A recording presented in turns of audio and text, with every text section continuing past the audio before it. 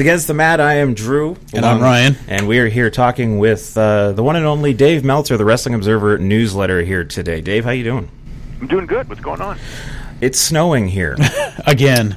So I'm very envious of you being in California. So let's start off talking a little bit about this Sunday's WWE Fastlane pay-per-view. It is apparently the final brand-exclusive pay-per-view WWE is going to be doing, at least for the foreseeable future. Yep. Anything on this show that is catching your eye at all that you're interested in? I mean, the main event will probably be good. I mean, we saw a five-way on TV that was good. Yeah. I don't know why I watched a five-way on TV to build to a six-way on pay-per-view. I felt like I kind of saw it. I'm sure it'll be a little bit better on pay-per-view because it's a more higher-profile match. But I'm sure that will be good. Usos and New Day always have good matches. So, but I mean, as far as like for this month, it's not high on my priority list. There's a lot of stuff that I'm more interested in than this. Let me ask you something, Dave. To continue along the storyline that John Cena is running heading into Mania, is it make sense for him to be the one that takes the pinfall? He gets pinned? It could.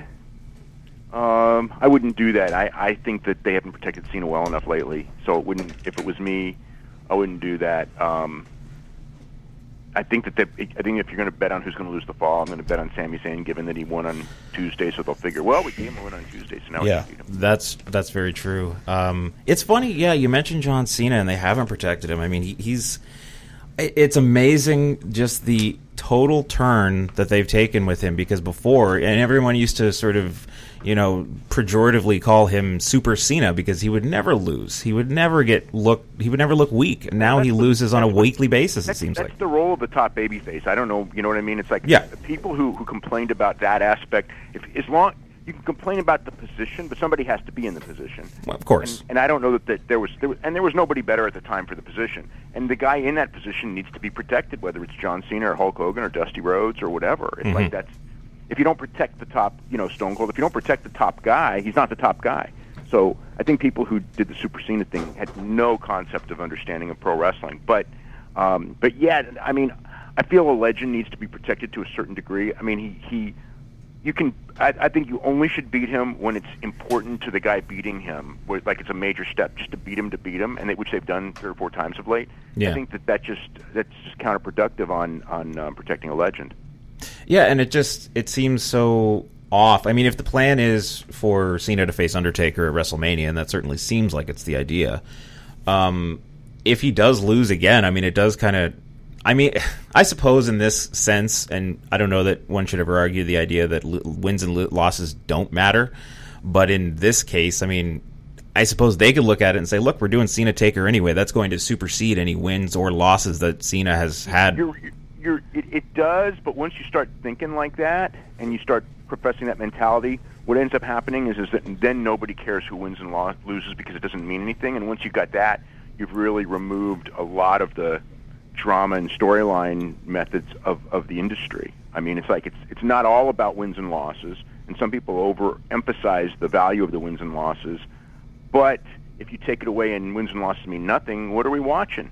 I mean, why watch matches? What do championships mean? And when you have that, it just becomes, it becomes something, we're going to watch like spectacular moves that mean nothing, and it's like that's something, but that's not, that only appeals to a certain percentage of the audience, I think. I think that you want the best of entertainment, but you want the best of sports, and it should be a combination of both. And when you throw one of those out and just, we're just entertainment, it's like, well, if you're just entertainment, I mean, and I guess you can make the art, I don't know, if you're just entertainment, I don't really need to watch 52 weeks a year, you know what I'm saying? If the matches don't mean anything, I really need to fast forward through a lot of these matches. And 3 hours a week on Mondays and 2 hours on Tuesdays, and yes. Dave, looking at Fastlane, though, do you expect or predict any title changes? No. I mean, the tag team title, I mean, the U.S. title, it's possible to go with Orton, but I wouldn't. I think that Jinder probably interferes in some form. Leads to an eventual triple threat at Mania would be my guess. Triple threat at Mania. I mean, AJ Styles really should win. AJ Styles and Nakamura is the match people want to see. I think anything but AJ Styles and Nakamura in that title match would be a big letdown. So no, I don't see any chance.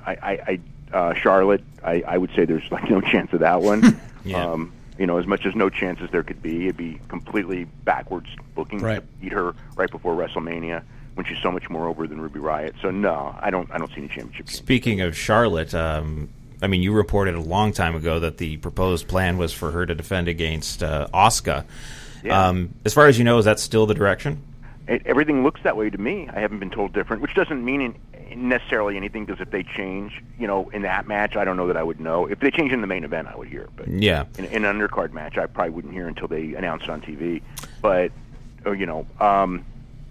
but just watching, the Charlotte, Asuka, and Nia Jackson Bliss was the situations that I was told well back for WrestleMania.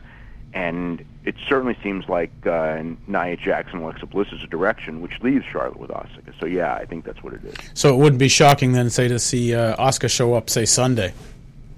It wouldn't shock me at all, because they have to have interaction. So either she shows up Sunday or she shows up Tuesday. Mm-hmm. I would think to me, it would make the most sense for Sunday to start. Yeah, to get the ball rolling. To get some buzz going, yeah. And then Raw, she doesn't even have to be on Raw. Theoretically, right? Alexa could just come out and be like, "Oh, I guess I don't have WrestleMania." Right, and then throw Nia Jax right away. And then Nia Jax just comes in and says, "Well, wait, no, not too fast." Yeah. They could. Because it's time to get that card pretty much laid out. You know what I mean? We're only a couple weeks away, and that's a match that they should really be laying out. So yeah, I think by Monday and Tuesday we should get pretty much everything except for one or two matches. Hopefully, pretty much. Announced or at least teased strong enough to where that's where they're going. And one thing you had talked about, if we're looking ahead at Mania right now, is the ultimate deletion, if you will. That's going to happen on Raw. Then is that correct? As far as I know, it's on Raw. It'll either be this Monday or probably the next Monday. They taped it. Was it yesterday? It was taped yesterday. Yeah. Yeah. So it could be Monday. Yeah. Any update with Jeff Hardy? Like when he's going to get back in the fold? He's ready. So it could be any minute now, So it wouldn't be shocking whenever the decision's made to bring him back. It wouldn't be shocking then to potentially see Brother Nero back at this ultimate deletion. No, I wouldn't be surprised. In fact, I would. That's where I would do it. That would make the most sense. I don't know that that's where they did it. I'm just amazed that Vince McMahon is willing to go this far with it and actually do this, because it just seems so far outside of his bubble. Yeah, because number one, because he didn't come up with it, and it was in another promotion. So it tells me that probably a lot of people convinced him very hard. Well, this is what got the Hardys back over, and when they came back, they got that giant pop. This is why, so go with it. Even then, he would usually fight it, but yeah, he's going with it. Looking at Mania right now, you had talked about in The Observer that with everything that's going on with Roman and potentially the steroid scandal, Brock not knowing if he's going to re-sign with WWE or sign with UFC, looking ahead right now at the main event, what are your thoughts as to what should or what will main event? I still figure that's going to main event. They spent a year building the idea of ending WrestleMania with Roman Reigns winning the championship, so I don't... they can change it, but... So there's no chance that we would see, like, say, Cena Taker, if it happens, that they would main event? I wouldn't say that at all. I think that there's a chance of Cena. I think there's a chance of the Ronda Rousey match last. Yeah. I think those three. I don't think that there's a good chance of the Nakamura-Styles match last. I just see that... you could do it, but I know that, like, there's the chance that it'll be... maybe a good chance it'll be the best match on the show. But that doesn't feel like... I don't know. I don't feel like Vince is going to put that one last. Right. No, it's not. It doesn't feel like a Vince match in general. It seems like... if it were NXT, that would be like the biggest match of NXT all year round. That would definitely be it. But, as far as a match at WrestleMania, no, it just seems maybe fourth in the pecking order, if that. It feels fourth in the pecking order, yeah. I think there's probably as good a chance as any that the mixed tag goes on last. You got to think. It wouldn't surprise me at all. Plus, you get the stigma away that no women have ever main evented. This is their way of doing that. There will be a lot. The thing with that, though, is, and not that this matters at all because it matters none, but I think there will be a lot of people unhappy that Stephanie McMahon and Ronda Rousey main evented WrestleMania and were the first women to main event WrestleMania, just because neither of them, were full-time women wrestlers. Mm-hmm. And then Kurt, it's four people who aren't even on the road. And granted, in a sense, you go with the match with the most interest last, and that feels to me like it is the match with the most interest.